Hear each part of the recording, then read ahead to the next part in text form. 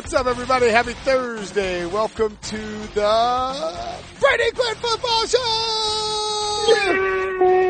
Pew, pew, pew, pew, pew, pew. Featuring Will Brinson. I'm Will Brinson. This is the Pick Six Podcast.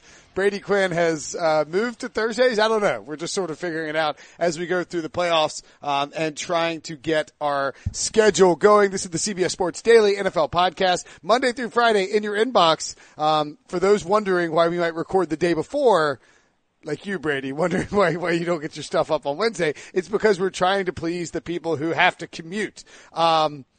Also, if you're just joining us from the Fantasy Football Today podcast, thanks for stopping by. I appeared with Jamie Eisenberg there. Greatly appreciate you hanging out. We'll have some awesome football talk. Tomorrow, on Friday, we'll have our Picks podcast with Pete Prisco, RJ White, Nick Costos, and myself. We were doing a fictional $1,000 budget to gamble with during the playoffs, and we were all up money in the first week. How impressive. That's where you, Brady, are supposed to be like, wow, I'm so impressed. Oh, sorry. Yeah, no, that's really impressive. It's more shocking, to be honest with you, that you nitwits were all actually able to win money with your bets. That's the more shocking part of it all. That was the very surprising part of it. Pete was like, if Seattle hadn't gone for 2, I'd be up huge. I'd be killing it. It's like, Pete, just shut up. Anyway, you can win money. Listen to that podcast. But today we're going to talk about the coaching hires that have uncorked over the last 48 hours or so. It's been a very busy stretch. We talked some with Jason Lockenfor about that on Wednesday, but Brady and I are going to take a deep dive into Cliff Kingsbury, Freddie Kitchens, Matt LaFleur, Bruce Arians, Vic Fangio. And that's all the people that have been hired. There are still vacancies in 3 different cities. We won't mess with those teams, because I don't feel like thinking about who they are. The Jets, the Dolphins. We might dabble. The Jets and the Mike McCarthy situation is interesting because he's basically said that's the only job he wants. All right, we'll dabble in the Jets. We'll dabble in the Jets and talk about that. And then we'll go through and preview the matchups for the divisional round. I have some, exciting questions that I want you to answer, Brady. But first, let's talk about Cliff Kingsbury. JLC Lockenfora put him on blast and said that this is a potential back-to-back one and done, if things go south.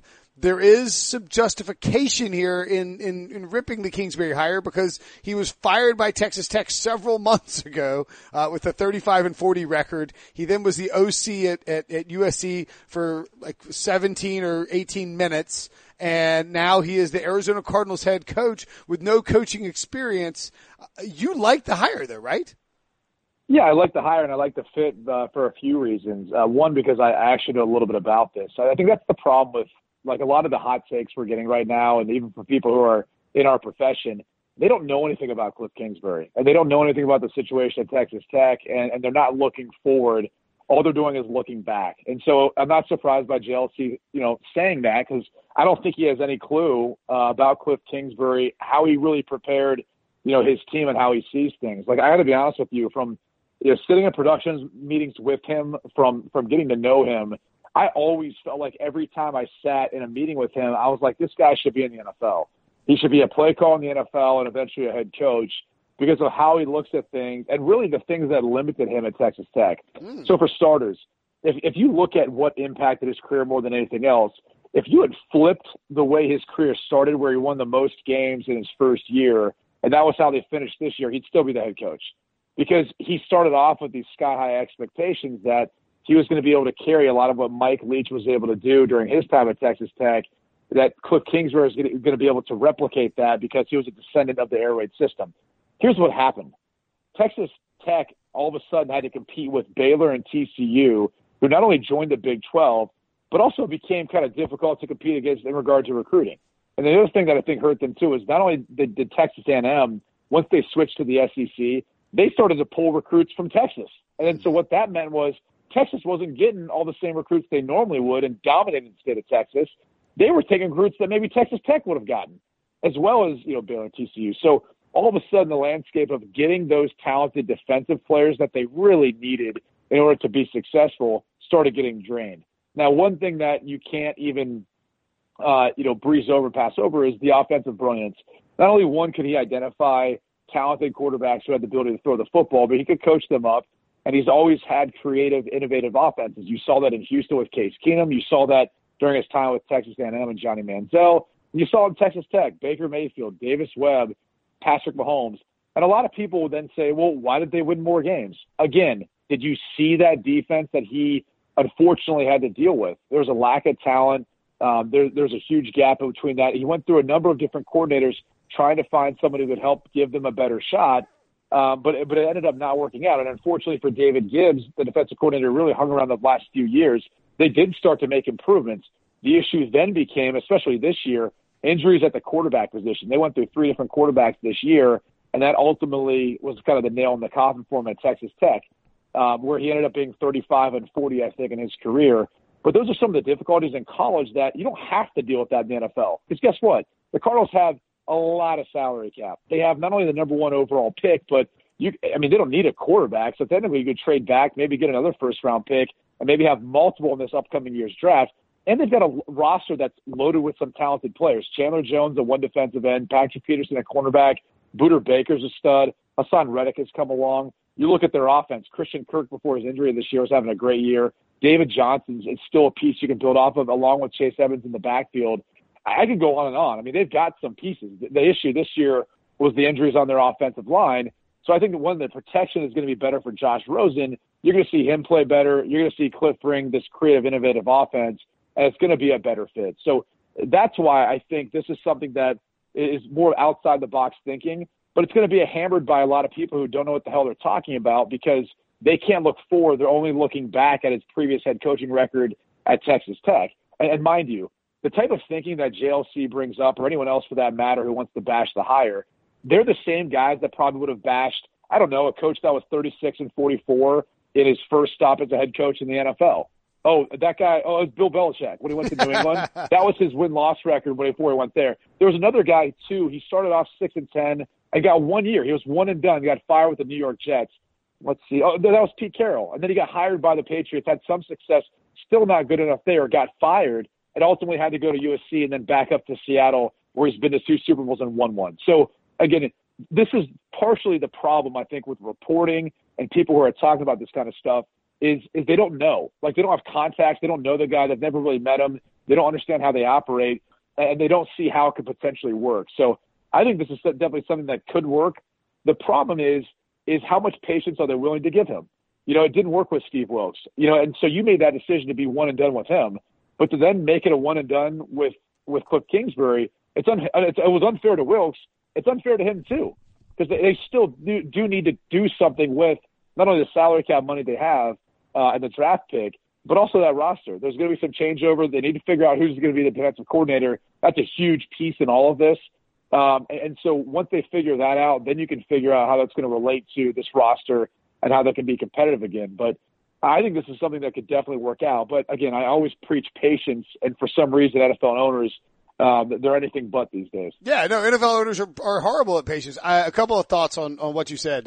Look, I think you have good thoughts. I hope that everybody, or good thoughts. I think you have good thoughts, Brady. No, I think you made very good points about it. And you have spent a lot of time with Cliff Kingsbury, not just in your production meetings, but the monthly handsome ex college quarterback meetings that you guys go to. Can I ask you this as well too? Because everyone's going to say, well, he's never been in the NFL. Yeah. Like, that's another argument that I hear for it. And then I say to him, well, actually, he played 3 years. Like, wouldn't you say that's pretty invaluable experience? Yes. And you don't think he's had NFL teams consulting with him for years now? I mean, it's not only one asking about Patrick Mahomes or Baker Mayfield. They're also asking about his offense. Like, we act like Lincoln Riley's the only coach that teams go to consult with and talk to.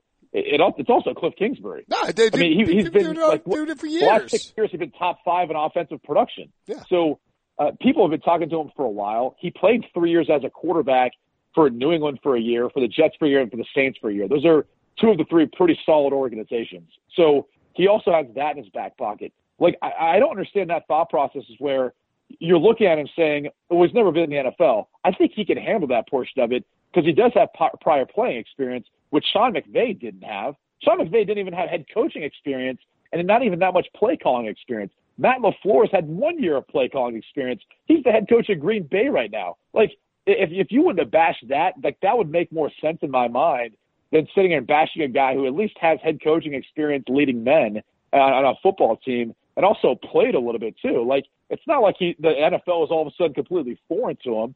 These guys have been coming to him for a while, and he actually played in it, so he understands the perspective that Josh Rosen has as a quarterback going into his second year. Okay, a couple of thoughts here. One, I agree. You have to be more patient. They should have been more patient with Steve Wilks. Right. And I thought that they should have moved on from Steve Wilks, but they went into the Steve Wilks experiment just expecting, like, all right, we're bringing this guy who's never coached before, who's a defensive guy, and they didn't have any construct of what they were going to do from a personnel standpoint and building it out. It felt more like it might have been imposed by ownership. This very much feels like Steve Keim, the GM, is owning this. And Steve Keim spent a lot of time watching Texas Tech games because he was interested in Patrick Mahomes before the 2017 draft. He wanted Mahomes and Deshaun Watson, and they didn't trade up, and they got sniped, and as a result, he has not a lot of knowledge about Cliff Kingsbury, so he's got that going for him. I think that if you were creating somebody, if you brought Steve Wilks into a room and you said, hey, I want you to create the opposite of Steve Wilks, from scheme to personality to demeanor to just everything. Just create the polar opposite of him. Somebody might create Cliff Kingsbury, because he is the exact opposite of Steve Wilks, who, Kingsbury's got, the enthusiasm of a college coach, offensive minded guy, wants to play up tempo. I do worry a little bit. And this is where, again, it's going to be on Steve Keim. He's going to have to own this hire, because Kingsbury was asked about his press conference, which was going on right when we started recording this. He said, who are you going to hire on defense? And he was like, I'm leaning on Steve Keim for that. He doesn't have a lot of defensive contacts. How do you think he fills out his staff, having not worked in the NFL? I mean, does that make a difference? Does Keim have enough contacts there where you think he can make it work? Does he go and get, his buddies from college? How do you think that works for a guy who's a first time, NFL coach altogether? Newsflash for everyone who just follows the NFL and thinks that, like, those are the best minds in football. No, they're not. They're not. Right. Sure. That's fine. They're not. It's a buddy system. Okay. Yeah. Here's how it works. You want to know why a lot of coaches that come from the college level up to the NFL level, or why even first-time head coaches end up hiring other coaches who have previously coached in the NFL? Because the games are so different, and a lot of times their agents who are helping them fill out their staff, or potentially someone in the front office, they have other buddies or connections. And they want those coaches to understand the difference between college, the NFL, and the different nuances that come along with that. So that's typically why you see that. But to sit there and say college guys can't adjust or adapt to it, it's mind-boggling sometimes when people have that opinion, because there are the college game at the NFL, or excuse me, the college offenses that you have to stop at that level are much more difficult than trying to stop, these NFL offenses. Wow. Right? And there's different reasons why I would say that. For starters, you're allowed for an ineligible player to be downfield 3 yards in college football. Right. Do you know how hard it is to try to teach a linebacker or a second-level defender to try to read on the run-pass option whether or not they should play run or whether or not they should play the pass? That's 2 additional yards at the NFL level, okay? And then other thing, the field is naturally divided. It naturally divides your defenses and forces guys to have to play in space because of how wide the hashes are. And it gives the offense easier throws into the boundary and more space to utilize to then get guys open and to create easier one-on-one matchups where defenses can't rely on leverage. So for those 2 reasons in particular, and then on top of that, you've got the ability to run guys in out this fast pace and so forth, because you've got these expanded rosters. So you can rotate those guys all game long at wide receiver and continually move at a really, really fast pace. You can't do that in the NFL because you have a limited roster size. So for one, looking at guys from the college level, even if he was to bring them up to be his D coordinator, I have no problem with it, okay? And players won't either. When you're genuine with them, when you're honest, when you're just, telling them the truth and coaching them and helping them get better, players respect you regardless of whether you played or not, whatever your experience is. If you could teach them something, if you could show them you're prepared and you've got a plan to win, they're going to follow. They're going to listen, and they're going to try to execute that to the best of their level. So, regardless of where the DC comes from, not as much of a concern for me as long as it's a good hire and it's a good defensive mind, regardless of what level. And it's not a concern for me either about whether or not he can lead these guys because he's closer in age to some of them in the locker room and all that, which is even a farce there because the NFL is younger than ever now. Average age is like 25 years old or something like that. And then the last thing I'll kind of just touch on is in regards to looking at the way teams tend to look at, their coaching staffs and how they're filled out and people talking about Steve Keim making the hire. Look, this is Steve Keim's last hire. Yeah. I mean, I don't think he was desperate in hiring Cliff Kingsbury. They jumped on him. If they weren't going to hire him, the Jets were going to hire him. So Steve Keim clearly is putting his livelihood on the line by hiring Cliff Kingsbury. He knows how much of an important decision this is. So if you think Steve Keim's done a good job in finding some pieces and building up some of that roster and making some good decisions, which I think he has throughout the course of time there, then how are you going to knock his decision to bring this guy in just because of how Steve Wilks was hired, which you don't even know if that was all him or if it was the front office or who was on. So the last portion of that is, I think it's an interesting hire, but it's one that Steve Keim must feel pretty confident in if he's willing to make that decision at this point in time in his career. No, I think there is no doubt that Steve Keim has to be feeling some heat from ownership. Last year was a disaster.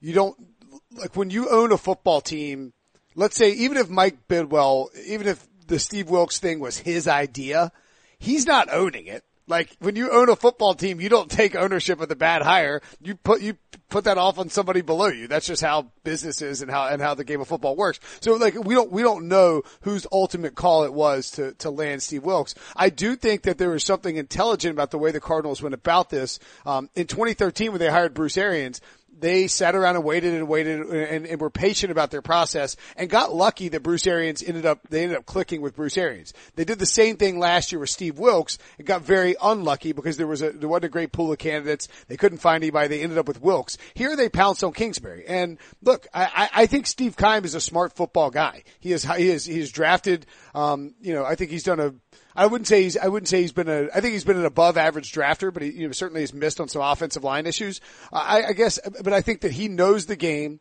And if he's willing to put like you said, put his livelihood on the line for Cliff Kingsbury, I'll give it a shot and trust it. I just think there's a lot of inherent risk and a lot of red flags.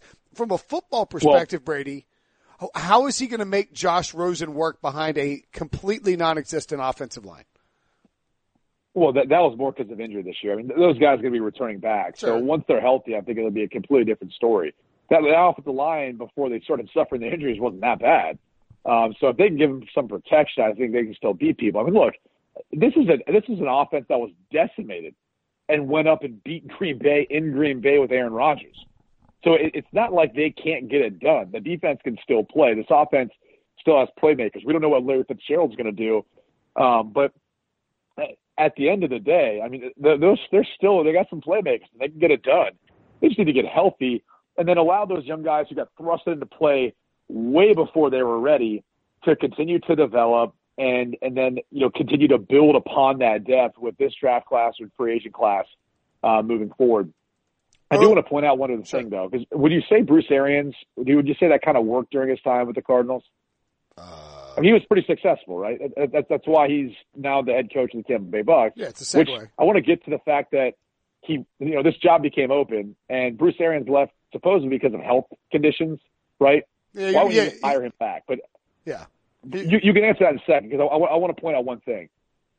So Bruce Arians became the interim head coach for the Colts, right? Due to the health issues with Chuck Pagano. The interesting thing, though, is do you know what Bruce Arians? You know when he was previously a head coach before that? I do know. Do you mean to answer, or is this a rhetorical question? Yeah, you can answer. Temple. Right, and you know what his win-loss record was there? Wait, why are you not? You should be more blown away that I knew it was Temple. You didn't think I was going to know that. There's no way you thought I would know that. Well, the point is, what was his win-loss record at Temple? I don't know. It probably wasn't good, but I know he wore some awesome plaid pants at Temple. Do you mean to tell you? Right, 19-30, I believe. 19-30. All right. So actually worse win-loss percentage than what Cliff Kingsbury had. But all of a sudden, because he took over a team for Chuck Pagano because of health issues that was led by Andrew Luck at a time when the AFC South was abysmal and won some games, we're all assuming that that's what they based that hire off of. But Bruce Arians was really building to that moment where he took over as the head coach. But it all started at the college level when he didn't really succeed. So just another example of kind of a guy that, he may have shown it for a short amount of time with Indy, but, even Indy making that decision with Bruce Arians to make him the interim head coach when Pagano left, what other head coaching experience were they basing it off of? Wow. They're purely basing it off of, Temple, even though you've been a play caller for a while. I'm just saying, regardless of what you want to say, if people want to start throwing out facts about win-loss record and all that stuff and try to look at that as an indicator for the future, again, you're not looking at the right stuff. You have to look at the fit and how it's going to work. So anyway, I still find the whole thing about this fascinating that no one's really talking about Bruce Arians coming out of retirement to take the Tampa Bay Bucs job, and yet the job that he left is open, but he's supposedly left due to health issues. Like, they didn't need to swap a 6th and 7th round pick to get the rights for Bruce Arians. Like, couldn't they have just interviewed Bruce Arians, or does it speak to maybe the relationship that Steve Keim and Bruce Arians had at the end? Yeah, I think that was sort of he retired, he had health issues, maybe he was done there. I don't know. I think that was a bit of a fracturing thing with Carson Palmer leaving as well. So you know what I'm saying? Like, I think that it's one of those where sometimes it's more convenient to be able to say he's retiring, et cetera, than it is to actually have the conclusion that you would have. Speaking of Bruce Arians, I have some trivia for you. Who has more college rushing yards in their career, Jameis Winston or Bruce Arians? Bruce Arians. Sorry, it must cut out. I was like, okay, yes, yeah. The answer, I was like, man, I really stumped him. The answer is Bruce Arians. You should have given me like 3 or 4 options. The 2 options, it was too obvious. Well, I'm just trying to point out that Bruce Arians is now coaching Jameis Winston, as he was announced as the head coach of the Tampa Bay Buccaneers. He, by the way, had 319 rushing yards at Virginia Tech, including 243 in 1974. Jameis Winston, who only played 2 years, had 284 rushing yards. They stopped rushing him in 2014. Man, he was unbelievable in that 2013 season. He destroyed everybody in college football. But back to Bruce Arians and Tampa Bay. Are you surprised that Bruce Arians, our former colleague, who's with the NFL and CBS, left and came out of retirement and went and took that Tampa Bay job? No, not surprised at all. I mean, I guess unless there's legitimate health concerns or issues. I mean, that's the whole thing that always blows my mind. Like, Urban Meyer used it at Florida, then came back, took the Ohio State job. Bruce Arians talked about that, then he left. Now he's taking the Tampa Bay job. Gary Kubiak stepped down for the Denver Broncos. Now he's back with the Denver Broncos, play calling as their OC. Like the whole thing just, I'm not, like, I don't want to question someone's integrity or their honesty, but why are we using that? But then we come right back to the same stressful job that apparently almost killed us. So I'm not sure what to make of that, but I'm not surprised by it, because if you look at what Todd Monken was doing this past year with the Tampa Bay Bucs, a lot of vertical passing game. That's why they were so prolific, whether it was Ryan Fitzpatrick or Jameis Winston. So I think a lot of those vertical passing concepts make sense for Jameis Winston, and it's a good pair between Jameis and what they have there in Bruce Arians. I think that's going to work well. Todd Bowles will be his DC. He's getting the band back together. I think that's going to work out well for the defensive side of the football. And it probably pains you to hear this, but if you're looking at a team that can take a jump in the NFC South, I think it's Tampa Bay. Because if he comes in there and can replicate what he did with the Cardinals, you've got the Saints that aren't going to have Drew Brees for that much longer. You've got the Carolina Panthers that if they don't have a good year next year, Ron Rivera could be out. They could be rebuilding. Maybe it's Cam Newton, maybe it's not, but that defensive front's getting old. The defense in general is kind of old. So maybe they take a step back. And then you got the Atlanta Falcons. And you have to make the case. Dan Quinn could be on the hot seat too, given the fact that he just fired both coordinators, had to restart there.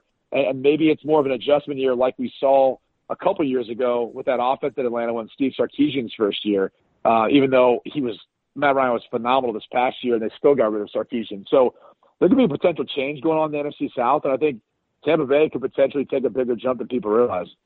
Quinn, Bucks to win NFC South in 2019. That's the headline for this podcast. No, didn't say that. That's the issue with our society, though, is someone would literally listen to what I just said and then make up that headline. Like I said, and until Drew Brees retires, I think the Saints right now are in a really good position to own that division. Yeah, I think you're right. I think this is a good fit because there is Jason Light, the GM, has worked with Bruce Arians before. They were together in 2013 in Arizona, when Light was the VP of player personnel under Keim and with the Cardinals when Bruce got hired.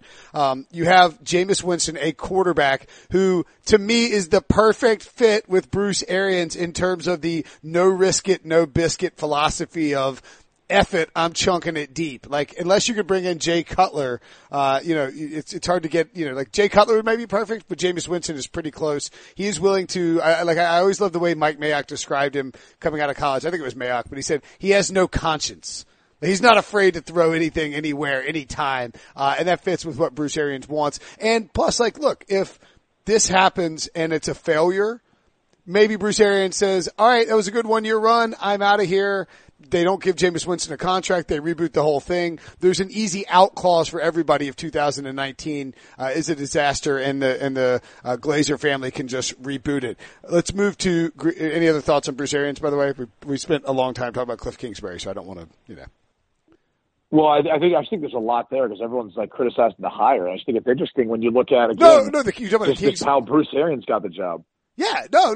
I don't. No, I'm not knocking the amount of time we spent on Cliff Kingsbury. You have a high level of knowledge of Kingsbury because all his broadcasts were on Fox, and again, you guys spend time together, in the monthly Handsome Quarterback Club. So, I mean, like that is a thing. Someone did reach out and said, do you think he got the job because he's good looking? I'm like, well, I don't think it hurt his chance to get the job, but I don't think they based it purely on that. I mean, I find those sorts of comments way too funny. Tell me this much. He makes people around him look not as good looking. Like, I'll put it that way. Like, seeing Steve Keim next to Cliff Kingsbury, you're like, huh, that's interesting. Do you, when you're hanging out with Cliff Kingsbury, do you feel less good looking? I never really thought about it that way because he's a blonde and more of like a brunette. So I just feel like we're like a great tandem. Like, if we could have been single together, like it'd have been nasty. It would have been like the greatest 2-on-2 duo ever. Like, picture, White Men Can't Jump. Like, picture that sort of tandem, okay? Like Woody Harrelson and Wesley Snipes, but instead it'd be me and Cliff Kingsbury, and we'd just be having at it, all right? I'll just put it that way. Oh, my God. Yeah, you just be glad you didn't throw me in the mix. Then it would get really ugly. I'm kidding, of course. Kingsbury is, as I said, to JLC. He's devastatingly handsome. It's just, he's like hilariously handsome. It's funny. You go to that's the biggest issue is both Kingsbury and LaFleur are bad looking guys. I think that's what JLC is upset about. It might be. I think he gets upset. He's like, why are these good looking guys keep getting these jobs? Now I have to talk to them and talk about them. I can't stand it. If you go to Kingsbury's Wikipedia page, and I use Wikipedia a lot because it has I think the win-loss record is easy to see on there.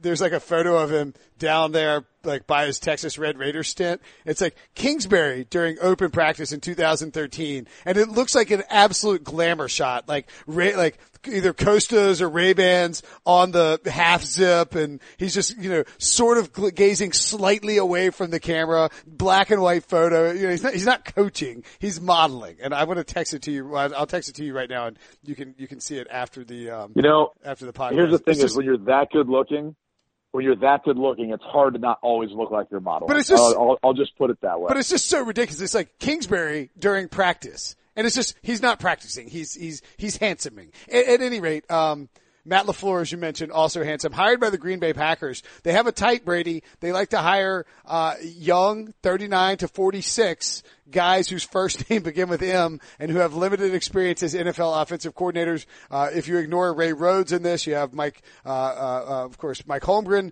Mike Sherman, Mike McCarthy, and now Matt LaFleur, who had 1 year of play calling, in Tennessee. I think you have a very valid point that if you're going to get outraged about the Cardinals hiring Kingsbury, you should just be just as outraged about the Packers hiring Matt LaFleur, because not only does he have less head coaching experience and I guess less play calling experience, but the Titans offense was terrible last year. Yeah. Well, I'm not outraged. I'm just saying subject. No, a few different things on the subject. I mean, Mike McCarthy's offense with the San Francisco 49ers the year before he got hired by the Green Bay Packers was like 32nd in the league, right? So it was pretty bad. So I don't know that they looked at that as far as the criteria, as far as why you'd hire him. And I don't know that teams do that by and large. This isn't a great example because it didn't work out, whereas Mike McCarthy won a Super Bowl and was the 25th winningest coach of all time. But Vance Joseph, too, and it was like 1 year as defensive coordinator in Miami. They were bad. They were like 27th or something like that in the league. He goes up, knocks that out of the park. The interview with John Owen, the Broncos, gets the head coaching job. So a lot of times it just comes down to what I think we're all accustomed to is, you get a certain feeling and intuition when you're around people, and you tend to listen to them, you interview them, and that's the person you're going to be working with every day. So as much as you want to look at their win-loss record and all that, and how good they are or how talented they are at their profession, there's also a sense of like, can I envision myself working with this guy? If I'm Mark Murphy, if I'm Brian Gutekunst, maybe they felt like they really had a good rapport, a solid rapport with Matt LaFleur based on his interview. And maybe that, went into it more so than what he was doing in Tennessee. I do know this, though. I do know that whoever is the offensive coordinator in Tennessee, it wasn't an easy job. Marcus Mariota has never taken the step that he's needed to. And I also feel like there's a lot of questions about his toughness and whether or not he should have played and could have played that final game, that playing game to get into the postseason. So I'll kind of leave that there, but I don't know if they have the roster to help out any play caller there.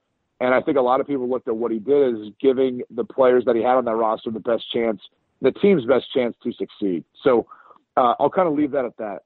In regards to the hire itself, I do find it interesting because Aaron Rodgers was not consulted on this. There's a thought that maybe he was.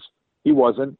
And, this hire is interesting because you talked about the age of their former hires and what they're kind of looking for. And then really look at the trend of the NFL. Everyone's thinking, okay, we need to bring in this, new, innovative, young offensive mind.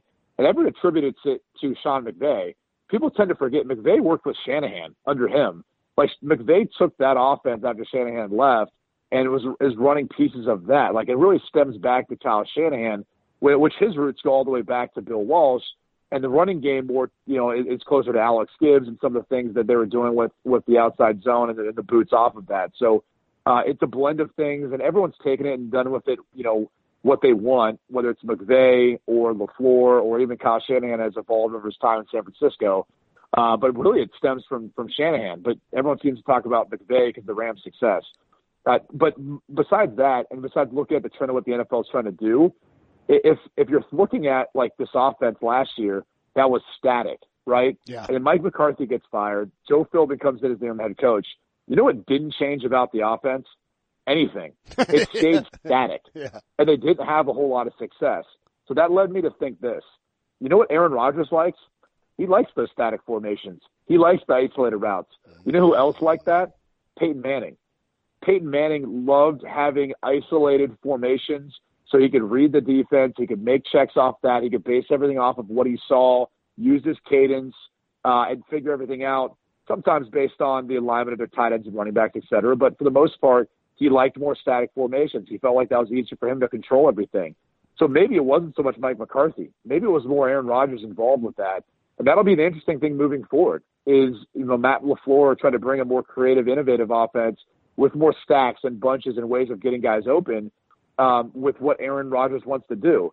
But the biggest key and why I brought up Kyle Shanahan and McVay is, and really the roots stemming back to Bill Walsh, they have a common language. It still traces back to the West Coast offense. So, I think when you looked at the two candidates they were looking at, LaFleur and Josh McDaniels, LaFleur runs more of a West Coast system. That terminology is going to be easier for Rodgers to adjust to, or if LaFleur to adjust to some of what they call it in Green Bay. So it's not an adjustment for Rodgers and the rest of the team. It's more an adjustment for LaFleur.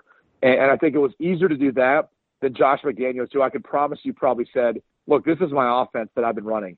I was with him with the Denver Broncos. It is drastically different. It's like speaking Spanish and then going out and trying to speak, Italian. There's some things that sound the same, but for the most part, they're two different languages. And that would be what I would say it is the difference in trying to operate over in Italy while you're trying to speak Spanish. It just wouldn't work. Maybe some things would be similar and people could kind of understand what you're saying. But for the most part, you'd have to learn the Italian language. So you'd end up getting like a beer, but you'd probably get robbed too. And end up in like the wrong restaurant. You know what I'm saying? Like you could get some stuff. I'd attribute you asked for a glass of wine and they gave you a beer. One of those sorts of things. You ended up with the same product, alcohol. Yeah. Unfortunately, it wasn't exactly what you were looking for. Yeah. That's a really good analogy. All right. So look, and again, I think it's worth noting, and Chris Chase, RIP, guy, friend of mine who died recently, but he wrote for USA Today, and he ranked. I'm not trying to bash him. I just pointed out that he wrote it. It's been widely shared. In 2016, he ranked the coaching hires, and Doug Peterson was 7, and Chip Kelly with the 49ers was 1. Ben McAdoo 2. Hugh Jackson 3, Dirk Cutter 4, Adam Gase 5. We don't know how these guys are going to pan out because isn't it with coaching? Don't you think it's like with quarterbacks when you're drafted? Talent matters and your leadership skills matter and your ability matters. Of course, all that matters, but situation matters too, right? Yeah, situation matters. And look, here's the other portion of it. Like, I find it interesting you bring up Chip Kelly, and for this reason. He changed the way teams practice. They use a lot of teams use his practice schedule completely different. He changed the way people view the up-tempo offenses, how you spread formations, the RPOs. He changed all of that. Like, he's the one who brought it and was like, yeah, you can still do this and be effective. And what was his career record in the NFL? 28-35. Now, granted, he's not coaching anymore in the NFL. He's at college. And they didn't have a great season this year because he is devoid of talent. But that kind of proves your more of your point. He's viewed as one of the most innovative, most creative play callers there's been and talent evaluators. And if you sat down and talked with him, he'd blow you away. You'd be like, this is one of the smartest guys about football I've ever been around. And how he implements science and how he gets away from some of the archaic thoughts that people used to have in this game. He's one of the biggest innovators, and people will talk about that. People will tell you that. But yet we view him as a guy, he just didn't work in the NFL, which is nuts to me, right? It's nuts. He just unfortunately didn't have the right environment to make it work. But he went 10-6 in back-to-back years before going 6-9. I mean, they won the NFC East his first year there and go to the playoffs. Like, I know they got bounced in the wild card round, but still, it's like he was 20-12 in his first 2 years, and then he's hovering around 500. They're still in the potential division hunt. I believe Washington won it in 2015, and it's like it blows my mind how people thought like, you can't coach because of what he had in San Francisco, which was an absolute debacle in that 1 year. I'm not sure he wouldn't hang around there anymore either. So anyway, the only reason I bring that up is because it's just another example of like an offensive mind, the guy who's got a losing record as a head coach. That I think the second you bring him back, he'd be respected. He could be effective in the right situation and circumstance. And that's what you're talking about. The roster, who you have, and your ownership and their patience with everything. Yeah, and Chip got greedy with personnel, just like Josh McDaniels in Denver. I mean, Josh had total control and was, traded. I mean, you know more of this than I do, but I mean, the Alphonso Smith trade that he made in the, in the second round to deal for the Wake Forest cornerback. Anyway, let's move along. Vic Fangio, hired by the Chicago Bears. Vic Fangio, not devastatingly handsome. I don't mean to dog Vic Fangio, but he's not Cliff Kingsbury. What do you think about he shouldn't be. He shouldn't be. What do you defensive coordinator, man? Those guys have to look like, grizzly and kind of like they're mean, Yeah, what do you think about Vic Fangio's hire by the Denver Broncos, not the Chicago Bears? Hired away from the Chicago Bears. I was saying that as my son walked up here into my office with a threatening glare like he was going to shout into the podcast microphone. I'm sure you deal with that often. He had a mischievous look in his eye, Brady. He had a mischievous look in his eye like, hi, I'm here to wreck stuff. What's up? It's about time. Vic Fangio's coached in the NFL for 32 years, 19 years as a coordinator. So holy cow, look at all that experience. I also find it interesting that, it's the exact opposite candidate that you had before with Vance Joseph, a guy who barely had any experience calling defense. Did stick with the defensive side of the ball, but, if they bring back Kubiak, clearly – they want to have experience on that side because I think John Elway knows how important, maybe the next year or two are. He's got to get this hire right. Mm-hmm. They've got to find a quarterback. There's so many things that I think he's failed at, with the exception of bringing in Peyton Manning, drafting Von Miller, and then maybe a couple of other pieces. But I don't even know how much of that was Elway as much as it was Peyton Manning, getting some of those free agents to want to come over to that roster. But anyways, I think it could work. I mean, look, the strength of that team is their defense. So to have that sort of defensive mind, if you can get them playing at a Super Bowl caliber like they were back when they went with Peyton, that's going to give you your best shot regardless of who's that quarterback. But I'm glad he got a shot. I'm glad he gets a chance to do it. I just hope that if it is Kubiak, I hope those guys can get Denver operating back at that kind of playoff level. They're a good team. They've got some good pieces.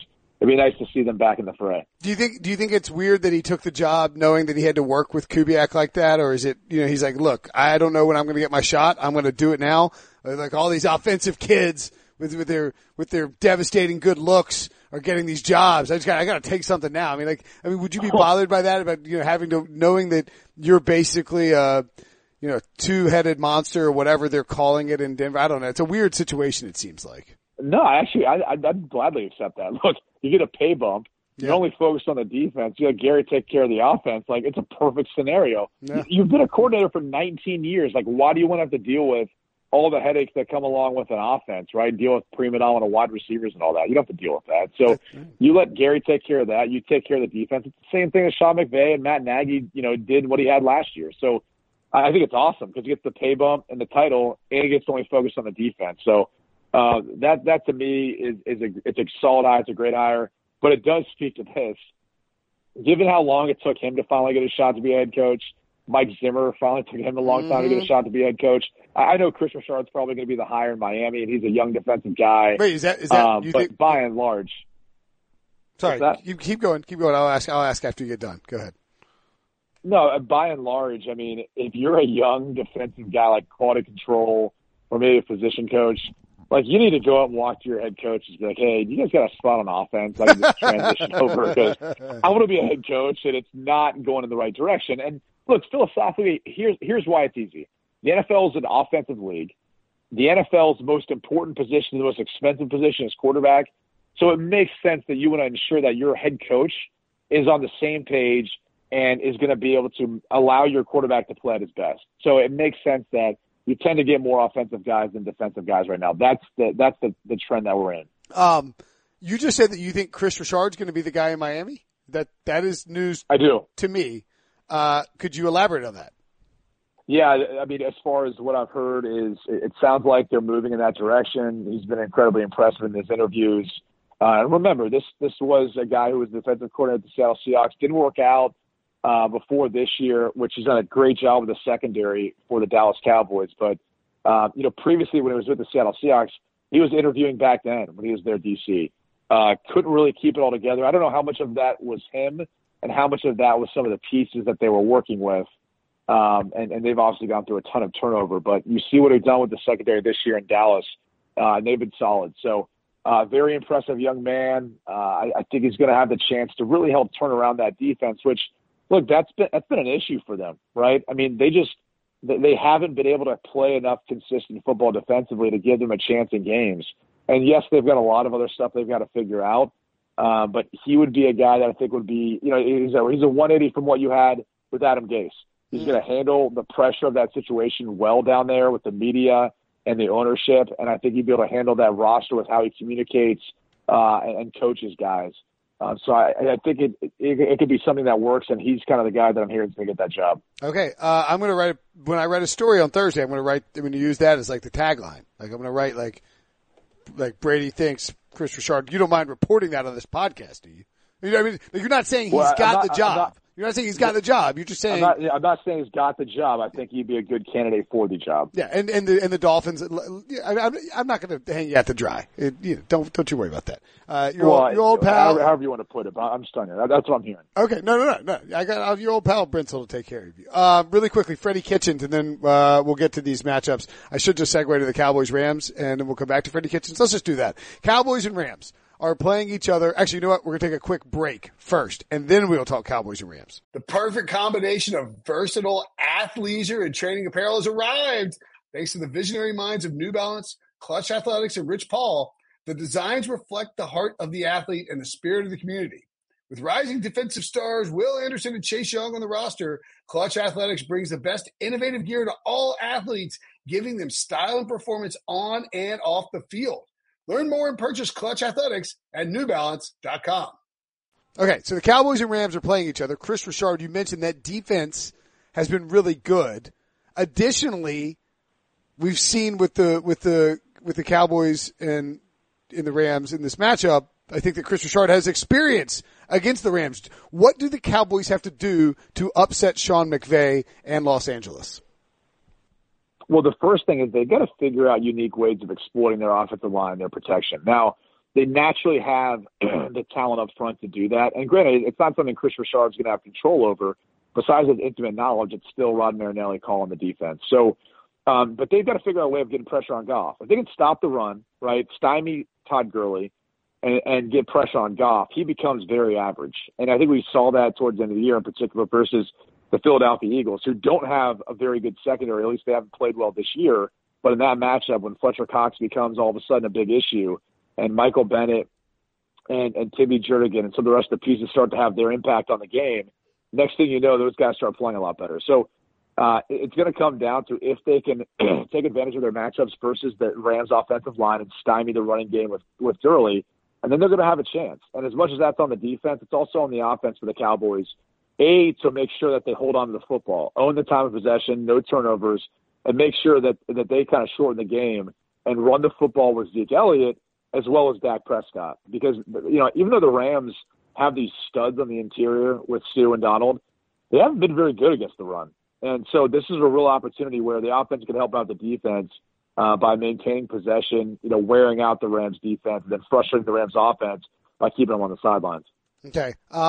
Do you think that how will Sean McVay approach this? Because to me, the Cowboys, we saw this in the Seattle game so stupidly. Brian Schottenheimer and Pete Carroll and Russell Wilson, all of them just ran the ball over and over and over and over and over again into this great Dallas front. How will Sean McVay manage to avoid doing that, or will he be able to establish a run with Todd Gurley and their offensive line against his Cowboys front seven? I have a hard time believing that. I feel like he almost has to come out pass first to set up the run, right? Maybe that could be one thing you look at. Look, this is a fast flow defense, and I think they excel because their interior players, Woods and the rest of the crew on the inside, they do a good job of keeping the offensive line from climbing to the second level. So when you look at the impact of Van Der Esch and Jalen Smith, those guys can roam free, and they run really well sideline to sideline. So they can match up with Todd Gurley, whether it's in coverage or once he gets out into open space. So, that's easy for them to do. But when you all of a sudden start having some of their guards like Roger Saffold climbing up on them, different story, right? So that's going to be the biggest key is how well the double teams for their offensive line can work up to the next level. And if they can take care of their business, that's going to be the first thing. The other thing is, you talked about, using the pass to open things up. That's going to be part of it. I think they like to utilize the play action pass game. I think that's going to be a big piece of this offense in this matchup. And then the final thing is misdirection runs, right?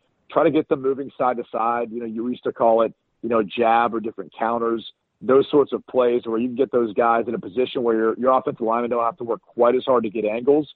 That's going to be a huge piece of it. So to me, it's really accomplishing those three things if they want to run the football.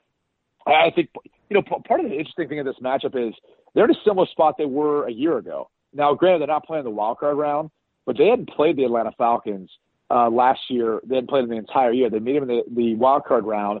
They sat their starters week 17, at least those that they could. Sure. They rested some of the other guys, and they got off to a really slow start. 2 3-and-outs. They had a botched punt.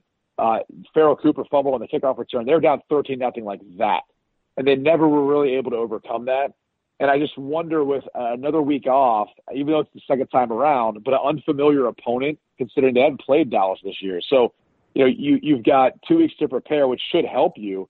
And given that it's the second time around for Goff and McVay, they should take care of business. But I don't know. This offense hasn't operated the same since they lost Cooper Kupp. Todd Gurley's not 100%. So I think if Dallas goes in there and plays as good as I think they're capable of, this could very much be a ball game, and it's going to feel like a home crowd environment there. Yeah, I like the Cowboys in this spot, and I am stunned that the line is Rams -7. That's so high.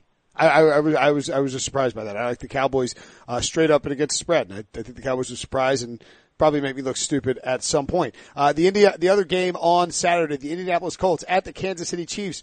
Are the Indianapolis Colts a nightmare matchup for Kansas City? I don't know about a nightmare matchup. I think if they had the type of defensive front, at least from a personnel standpoint, maybe a little bit of a different story. But, look, if you look at the way they can control the ball throwing as well as running the football now with the way the offensive line's playing, I think they could hold up versus the edge rushes for KC. And Andrew Luck will pick them apart. I mean, this secondary struggled. They haven't been able to stop the run consistently. So I think the Colts will be able to do whatever they want. And that equates to potentially a shootout. The difference is that, like, the Colts style of defense. Like, Eberflus plays kind of more of a softer type of coverage. I don't want to say bend but don't break, because they definitely take their chances, but they try to use, different forms of cover too. They try to, disguise with different coverage and then run timely blitzes. So it'll be interesting to see, how the Colts can hold up versus the Chiefs, because they struggled towards the end of the year. Not having Kareem Hunt's an issue. And I think teams are starting to realize, like, if you can implement that strategy of keeping Mahomes within the pocket, not letting him get outside, where we've seen him be able to make, big time plays downfield, because you can only cover Tyreek Hill and Travis Kelce for so long. But if you can keep him within the pocket, get some hits on him, get some pressure on him, that's your best bet. Stop the run and get some hits and pressure on him, and then and really force everything to kind of funnel to Tyreek Hill and Travis Kelce. Make the two other guys, whether it's Conley or Watkins, beat you. Like, that's going to be your best chance. So this has the making of a shootout to me.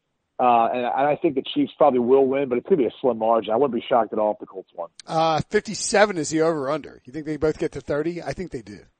I think they do too. It just depends on the weather report. That's the only wild card factor. And just from playing there for a year, we could look this far out, and it could drastically change in 24 hours before the game. Interesting. So that's the hard thing. It's hard even to look at that and then figure out, like, what it's really going to look like. Former professional quarterback and Kansas City meteorologist Brady Quinn, Los Angeles Chargers at the New England Patriots. Everybody's betting on the Chargers. The snow is probably not coming now. I mean, of course, it could change, like snow does. It looks like it's going to be 30 degrees or lower there, like high of 29 on game day. Tom Brady 10-2 straight up in 30 degrees or less or lower games in the playoffs at home, but he's only 5-6-1 against the spread. What chance do you give the Chargers of beating them? And do you think the Chargers maybe are the better team? I think the Chargers have a chance of covering. I definitely give them a chance to beat them, because they've got that formula that we've seen to be effective versus the Patriots in the past, right? A quarterback who can sling it just about as well as Tom Brady can. And this is the most complete team I think Philip Rivers has ever had. Look, Wow. When you look at the fact that he's got a running back, though it's not LT back there, but Melvin Gordon's effective. Eckler can help out too. And then you look at the pass catchers. So you got Hunter Henry back. He could be a potential weapon or X factor in this game.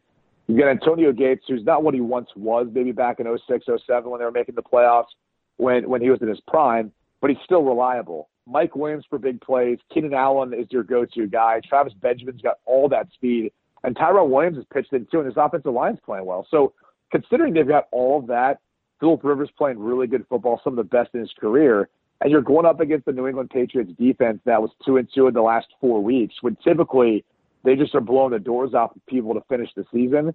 I like their chances of being able to hang around. And, oh, by the way, he's got a defense that can give the football back. Ingram, Bosa off of the edge.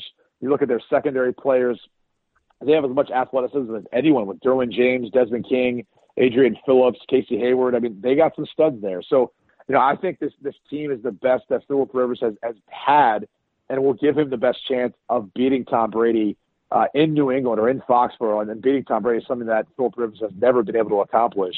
But here's the key. They've got to start off fast.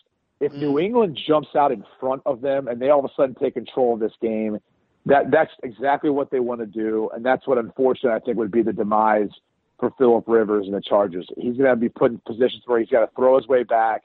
We've seen him have a tendency to make poor decisions or force things that lead to turnovers. And that's what New England lives off of. They live off of getting ahead of you fast at home and then getting turnovers and being able to seal the rest of the game. It may be tight, but still, that's how they win. And I still think that's the way they'll end up winning this game. Okay. And finally, I just read this on Twitter. This is incredible. This is Saints and Eagles are playing, right? This is John DeTrinis, who is a New Orleans bankruptcy attorney. That's weird. But he tweeted this. I don't know if this is real or not, so maybe it's worth mentioning. He wrote, yesterday, 4 armed guards entered the Saints locker room with Coach Sean Payton wheeling the Lombardi Trophy on top of $225,000 in cash. He then said, y'all want this? Win 3 effing games, and the locker room erupted. That's the Super Bowl bonus for those players. Do you think that's true? Yeah, I'd like to think that's true. That seems like something. That's 100% true. Yeah, that's 100% true. That seems like something Sean Payton would do. And I don't know if you know this, but human beings and football players and adult males in their mid-20s to mid-30s motivated by cash. So, I mean, that matters, right? Like the playoff bonus, you're as a football player, you're not just out there playing for the love of the game. You were out there playing for the cold hard cash, weren't you, Brady? Well, the truth is you're actually making less than you do in the regular season. So your game checks. No, but you get the bonus. Most guys, yeah, you get the bonus for the Super Bowl. Hey, bud, just so you know, most guys make more on their salary during the week, their biweekly salary. So I'm just letting you know, unless you win the Super Bowl, and even with some of the bonuses and all that, some guys still make more in their game checks a week. So that's why, again, it's nice. It's obviously additional cash that you're not factoring in.